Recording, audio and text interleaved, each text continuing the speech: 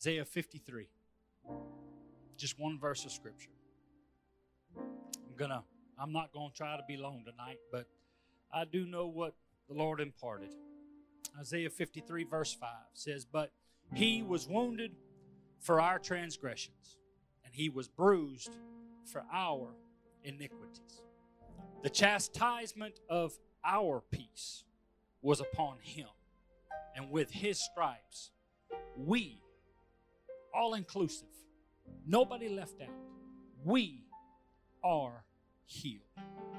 For the next little while, if you'll let me, and the Lord helps me, I want to preach to you the precious blood of Jesus. The precious blood of Jesus. If you'll put your Bibles, iPhones, iPads, whatever it is away, and just put your hands together and just begin to give God some praise. Just begin to tell Jesus you love him.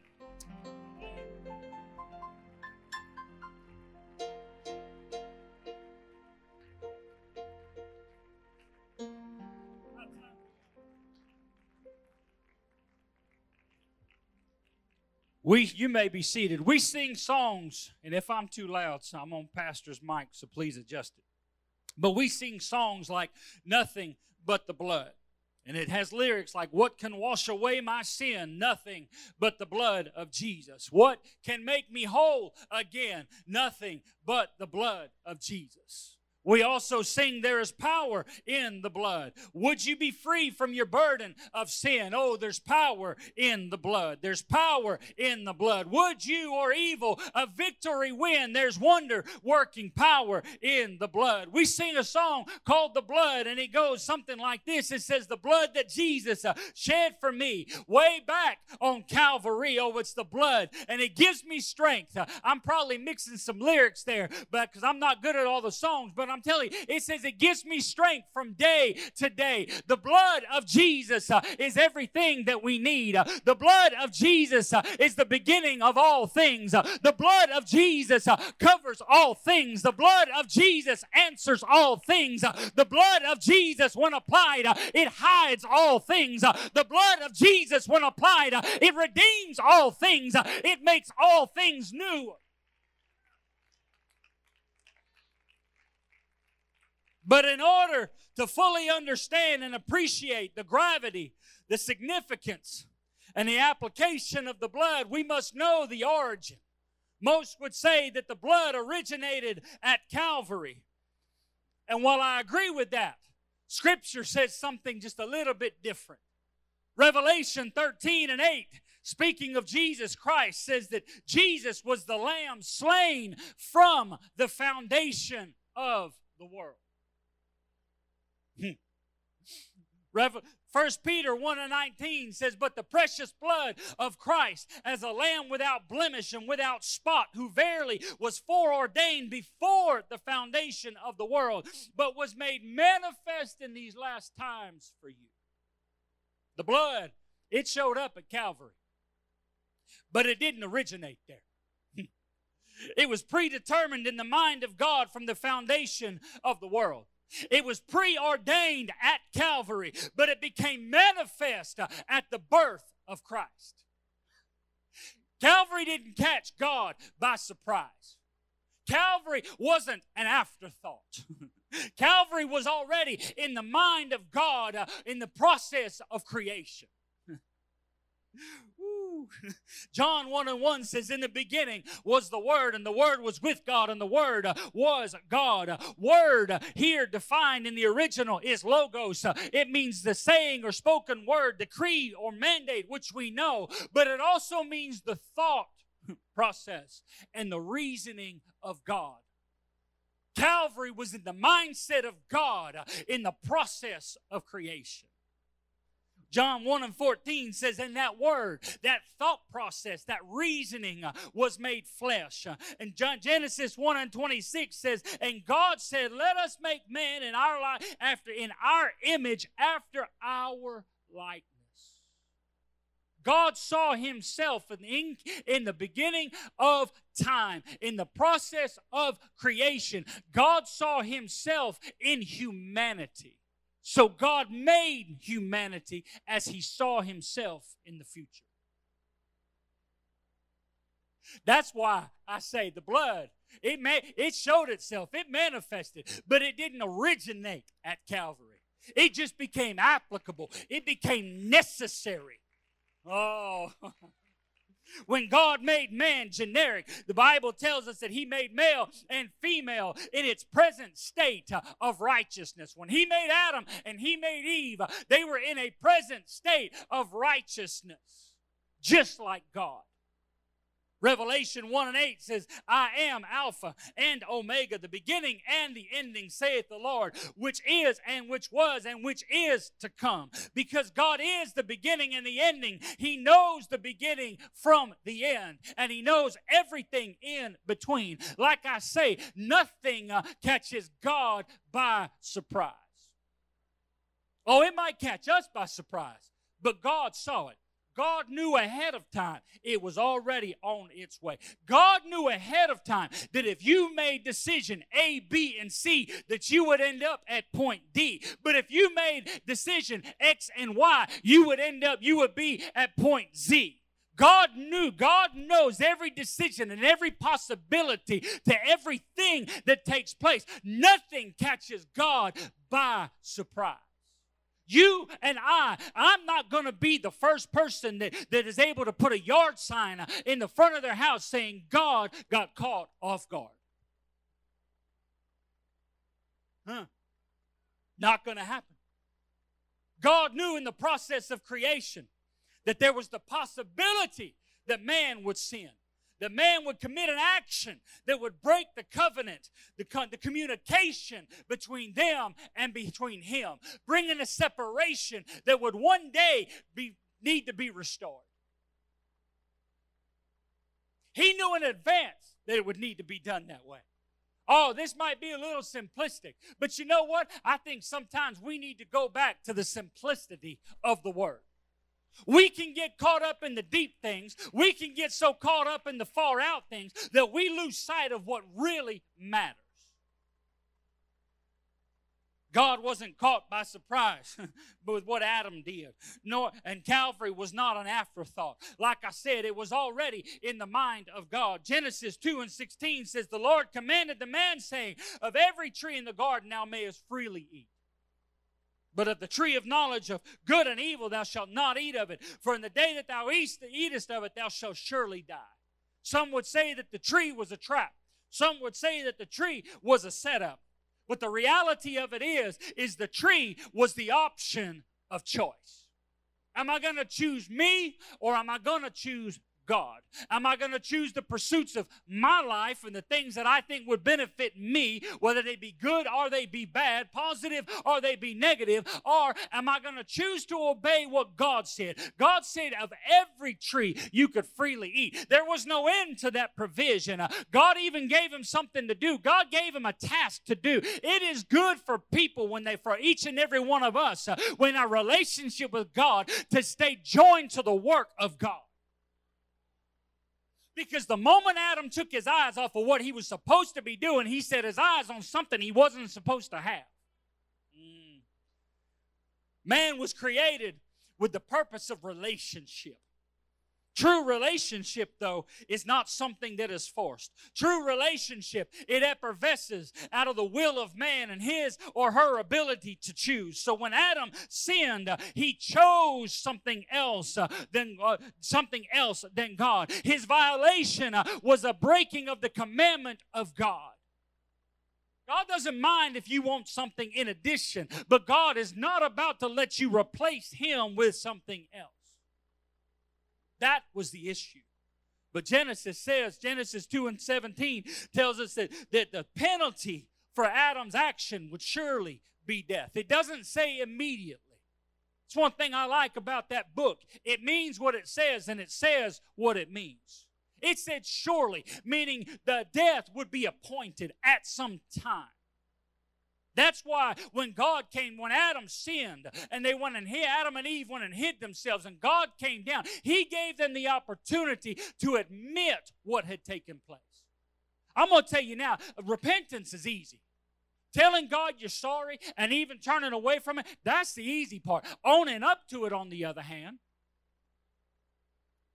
How many times have you told your child, son or daughter, it'd be better if you just go on and tell the truth? Don't worry about the consequence. The consequence is going to be a lot less if you go on and tell the truth. But if you lie to me, it's going to be on. You're going to wish you hadn't lied.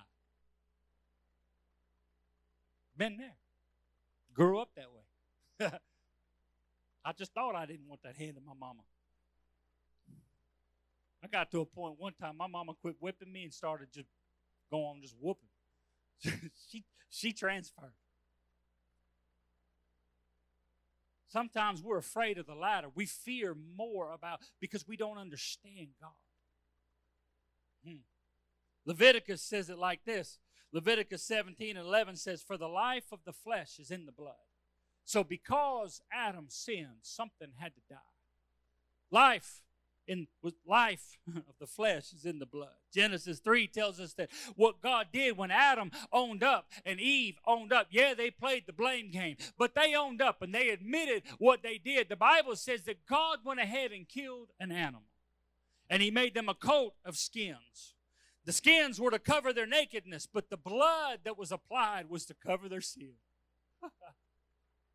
I was reading it today, and I realized something. In the process of creation, did you know that when God made man in the selfsame day, he made the animals? He knew that man would need a covering immediately, so God already had that covering immediately available. Yeah, go ahead and tell me things catch God by surprise. They were eating of the trees. They wasn't even eating meat. They didn't have nothing to kill no animal with. So why in the world would they need animals? Why in the world would they need something that had its life in the blood? Revelation 13:8, like I said, says that Jesus Christ was the Lamb slain from the foundation of the world. I know for a fact, based on what Scripture says and what it denotes, that the animal that was killed to cover the sin of Adam and Eve was a lamb. Because God doesn't make mistakes with what he says. Job 14:1 says, man that is born of woman is just a few days old. It's just a few days and full of trouble. Romans 3:23 says, for all have sinned and come short of the glory of God. We can thank Adam for what he did, for what we're born into. But 1 John 2:1 says it like this. It says, my little children, these things I write unto you that you sin not. It's an admonition to not do something.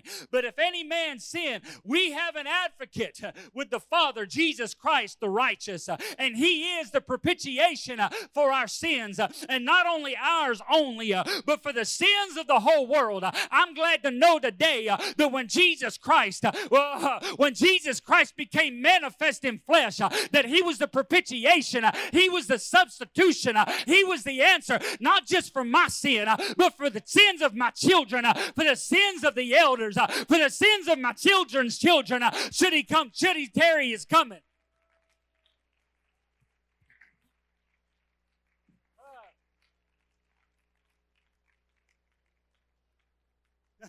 Propitiation. In the Hebrew, I love to know what words mean. First time I heard Bishop say when we moved here, words mean things, I flipped my head at her and she looked at me and said, hush. Because she's heard me say it. I love to know what, not all words, I don't care about all words. I like to know what words in the Bible mean. They're the ones that's everlasting. Some of them other ones I could care less. I read a book one time, and the first page of it, it had 17 words of it that I had to find definitions for. And I'm like, and I had to do this for my ministerial license. I'm like, oh my Lord, I'm an idiot. But when it comes to the Bible, when it comes to that book, it tells you what they mean. That word propitiation in the Old Testament, in the Hebrew, it is kaporeth, and it means covering. There's a derivative of that Hebrew word, and it's kofer. And the English of that is pitch. First time you ever see the word pitch in the Old Testament is where the ark is built. They pitched it within. They pitched it without. They koferred it within. They koferred it without. That word kofer means atonement. You can't make it up. The ark was the only way out of the world. Jesus Christ was the way. There was only one door, 3 levels, plan of salvation. Jesus Christ being the way. Atonement inside, atonement outside. I'm going to leave that alone. Old Testament Greek says it's halasterion. It means mercy seat. Woo. You see it at the tabernacle play. That's where the blood was applied. For what? For the sins. God said, I got this. Nothing that's taking place is catching me by surprise. Whether it be the ark that Noah had to build, whether it be the ark that Moses had to build, whether it be the cross that Jesus had to carry, nothing is catching me by surprise. The sin of man is not catching me by surprise, and the sin of man is not out of my reach. Everything that man can do, I can redeem if man will do one thing and make the application. See, the origin makes the blood so much more important. It makes it so much more lovable and so much more pleasable to us, to our soul, because we know, well, our flesh doesn't like it, but we know it makes it so much more palatable to our soul to know that we do have a way.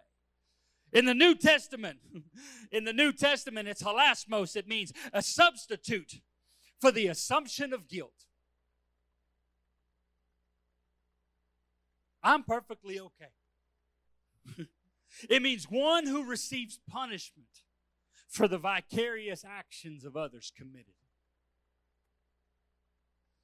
That blood that was shed at Calvary, foreordained, predetermined by God in creation, didn't just begin at Calvary.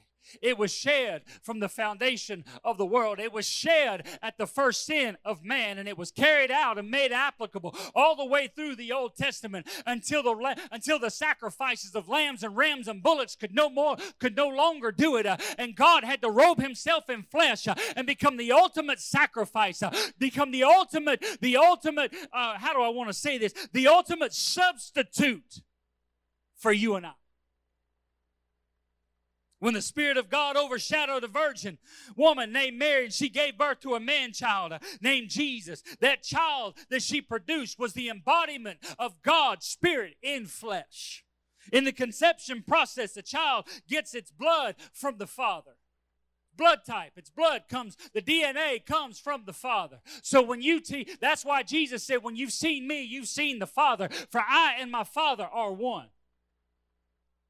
It wasn't some second person in the Godhead. It was God himself, manifest in flesh, that decided in the process of creation that when the time comes, I'm going to robe myself in fallen sin, in the sinful state of humanity, and I'm going to accept the guilt and the punishment for everything that's ever been done. That's why the blood of Jesus and the Spirit of God are divinely linked. When Jesus was alive, he was flesh and blood. But when he died and gave up his life and that blood fell to the ground and he was resurrected from the grave, he resurrected as flesh and bone. But that life was no longer in the blood. That life was in the Spirit. That's why when you get baptized in Jesus' name, we are buried with Christ. That old man passes away and that new man comes out. That's why when you get the gift of the Holy Ghost, it's exactly the same as God himself breathing into the nostrils of Adam. It's giving you a new life. You're born into sin. You're not born into a relationship with God. But when you get the Holy Ghost, when the pneuma of God begins to exert itself upon you, it brings you to life. And not only does it bring you to life here, like Paul said, if I had hope in this life only in Christ Jesus, the same Spirit which raised him from the dead is the same Spirit that when that trump sounds, whether you be in the grave or you be walking on the face of the earth, it's going to resurrect you. It's going to lift you out of your mortal body, out of your mortal sin, into an eternity with him.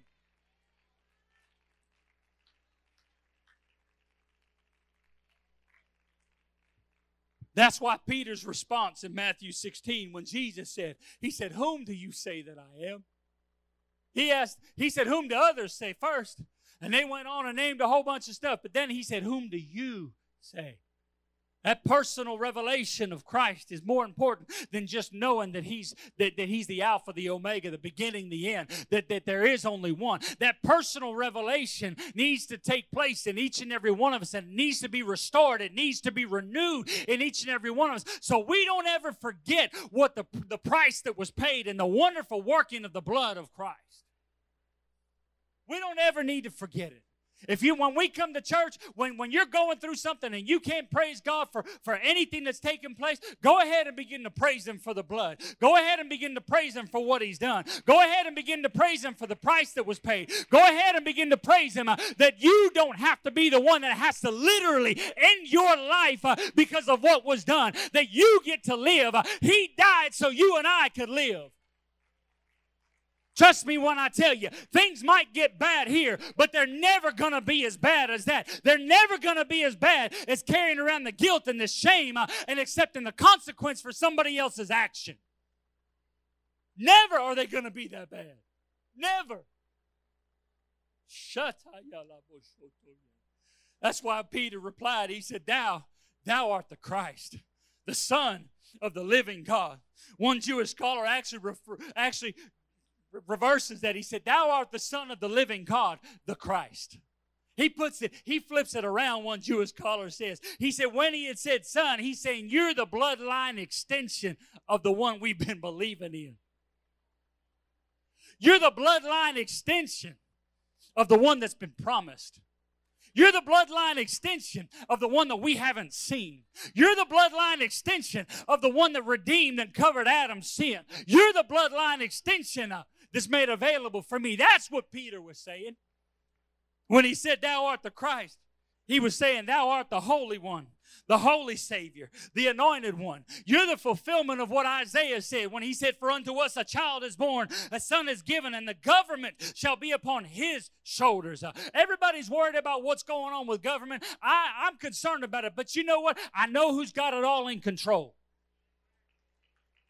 They can put whoever they want to in office, and I couldn't care less. I might not like the consequences that might come along with it, but you know what? God raises up kings, and God takes down kings. These things have to come to pass so that you and I can be where God wants us to be. We need to stop crying and whining about everything that's taking place and begin to put our trust in God. God's got this. Nothing catches God by surprise.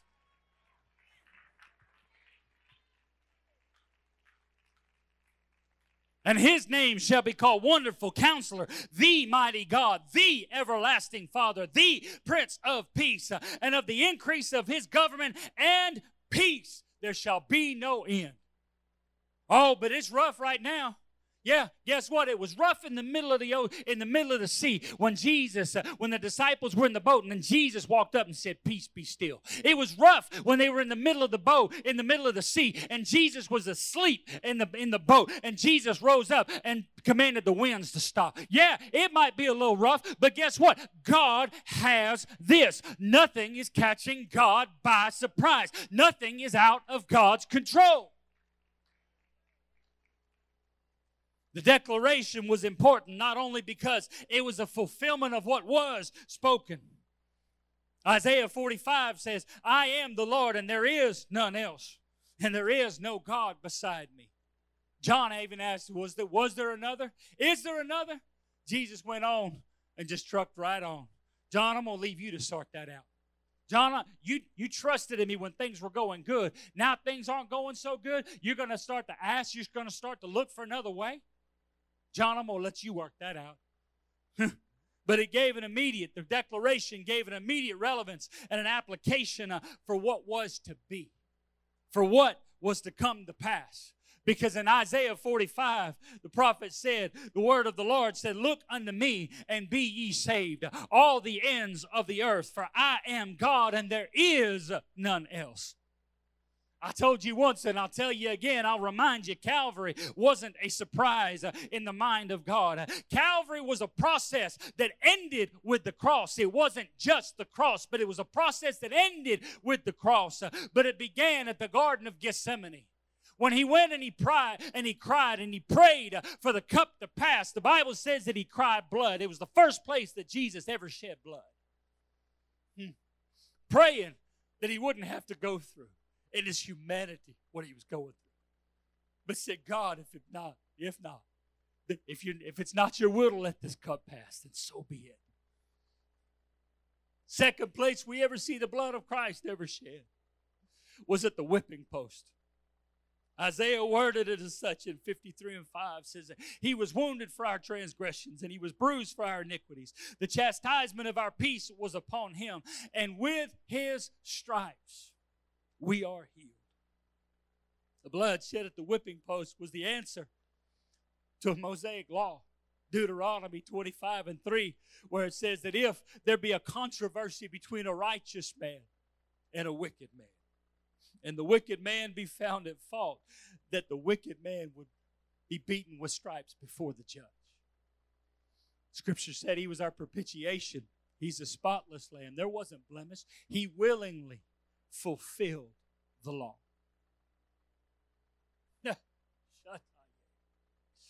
When I look up the definitions, wounded, transgressions, bruised, iniquities, chastisement, and peace, I'm just going to read it to you in the course of the Scripture.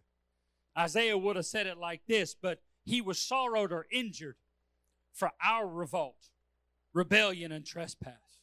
He was beat to pieces, smitten, or oppressed for our perversity, moral evils, faults, and mischiefs. The punishment and the pain inflicted and the dishonor of our welfare, being peace, our welfare, prosperity, safety, and freedom from agitation or disturbance by the passions of fallen flesh, was upon him. And by his stripes, we are healed. By his stripes, we are made whole. By his stripes, we are redeemed.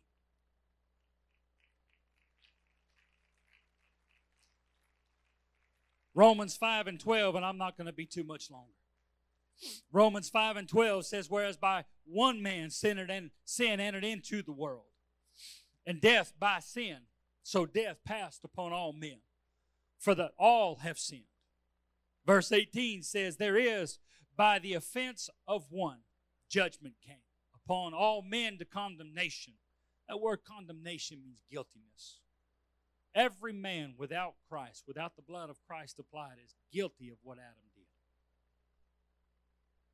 Just the way it goes. But God said, that's not the way I intended it to be. I intended for man to be in relationship. I'm not going to hold those that are subsequent in lineage accountable for what he did. I'm going to give them an opportunity to live the way he didn't want to live. Even so, by the righteousness of one, the free gift came upon all men unto the justification of life. For as by one man's disobedience many were made sinners, so by the obedience of one shall many be made righteous. It was the precious blood that was shed at the whipping post that answered the punishment for all wickedness. It was the precious blood shed at the whipping post that brings healing for all manner of sickness. It was the precious blood shed on the cross at Calvary that answered the penalty, the requirement of sin. Romans 6:23 says the wages of sin is death, but it was the precious blood at Calvary that also gave the gift of God to each and every one of us, which is eternal life through Christ Jesus. I don't know where we'd be without that blood. Maybe we personally need to start singing more songs about the blood rather than all this charismatic hoopla that they play on the radio. Talking about it in our own personal lives here. Maybe we need to go back to that. The Bible says that Jesus said, if I be lifted high, I will draw all men. Sometimes maybe we need to get a refresher of what that blood really meant. Blood of Jesus was shed at each place for the entire world. Genesis 3:19 says, for dust thou art, and dust thou shalt return. So every time the blood, whether it be at the garden, or it be at the whipping post, or it be at the cross, when blood and water flowed, every time it hit the dust, it was the regeneration. It was for the redemption of the world. The redemption for each and every one of us. Redemption for every person in this area, this community, this region that's not here. Redemption for your lost loved one.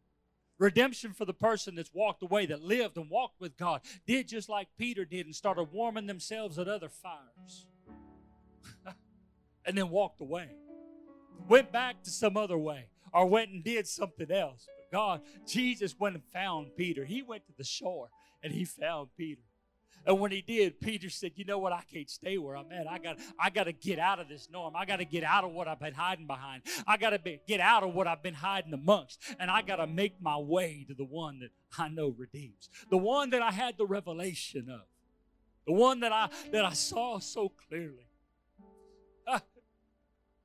But in the pressures of life, whether it be peer pressure, in the pressures of life, whether it be COVID-19 and everything that wears people out, I know the enemy's wearing people out. I know that he's wearing people out. But you know what? That blood, when you start pleading that blood, it brings life. When you start pleading that blood, it restores and it renews that relationship. When you start pleading that blood and speaking of that blood, it renews you, it restores you, it regenerates you. It brings you back into focus of what really matters. So we all stand. For God so loved the world that he gave his only begotten Son, that whosoever believeth in him should not perish but have everlasting life.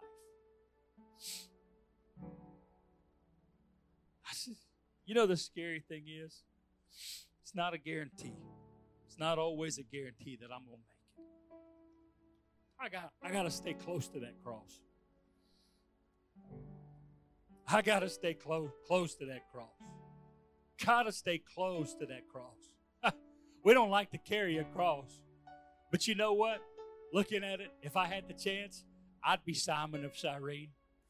Jesus go on and carry that cross and get to a point where he can't carry it no more? Yes, indeed. I'm going to step right up. Knowing now what I know, if I could go back in time, I would absolutely carry the cross for the one that was putting his life on the line for me. Oh, that's kind of far-fetched. That's kind of extravagant. That's easy. That's easy to say, preacher. You know that's impossible. Yeah, well, guess what? I try to do it every day. Got our own cross to carry.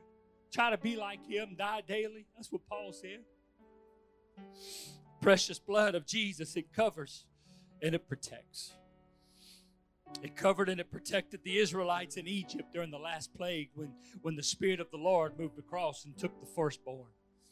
But it had to be applied to the lintels and the doorposts. There had to be an application of it. It marks, that precious blood of Jesus marks and it prepares for deliverance. It gets you ready for stepping out of where you are. We don't get good to get God. Physically impossible. We're not saved by works of righteousness. We're not saved by our own works. We're saved by the faith of God, by justification. You want to know how you're saved by faith? The Bible says faith cometh by hearing, and hearing by the word. Jesus said that if we love him, we follow his commandments. We do as he said and told us to do. That precious blood of Jesus answers the call of vengeance.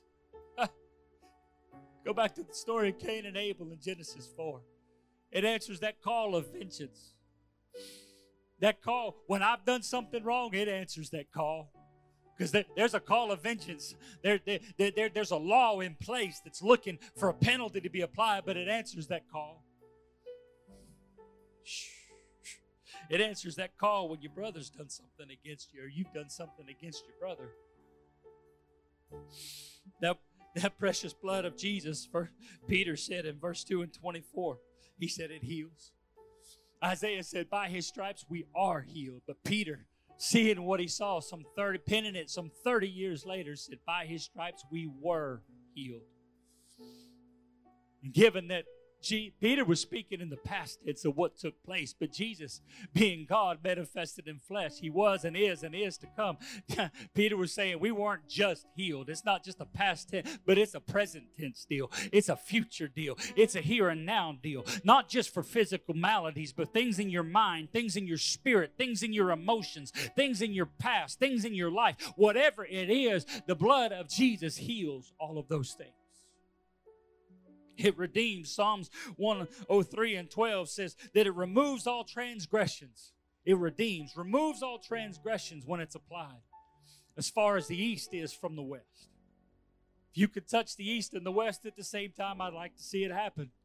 That's what God said. God said when the blood's applied, it takes everything and puts it at polar opposite ends. God won't even bring it back together. You hear what I said? God won't even bring it back together. It forgives and it gives peace. Isaiah 53:5. The altar's open for anybody that wants to come pray. Or you could pray where you're at. The Bible says in Micah 7:19 that it washes away all things. Matter of fact, it tells us that God puts all things in the depths of the sea. He puts them in a place where he can't even get to them. When I look back and I think about some of the things I've done and things I've said, I'm glad can't nobody dig them up. I'm glad the devil can't even bring them up. He might remember them, but guess what? He can't even resurrect them. And I'm certainly glad that Jesus ain't holding me accountable for them no more. Last and final scripture, last and final point. 2 Corinthians 5:17, Paul said this. He said, it makes all things new. Therefore, if any man be in Christ, he is a new creature. Old things are passed away, and behold, all things are become new. Maybe you're in this place today and you just need a fresh start. Maybe you're in this place today and you need a refreshing and a renewing. Maybe you're in this place today and you've been wearied and you've been worn out by what's going on, by what's been taking place in this past year. And we've let some things go. We're not quite as close to Christ as we need to be or as we want to be. I'm telling you now, I'm here to tell you that the blood of Jesus can fix all of that. The blood of Jesus can bring you closer to him than you've ever been before. The blood of Jesus can erase all that past and all that fault and all that sin. The blood of Jesus can make you brand new in him. It can renew and refresh and restore you tonight.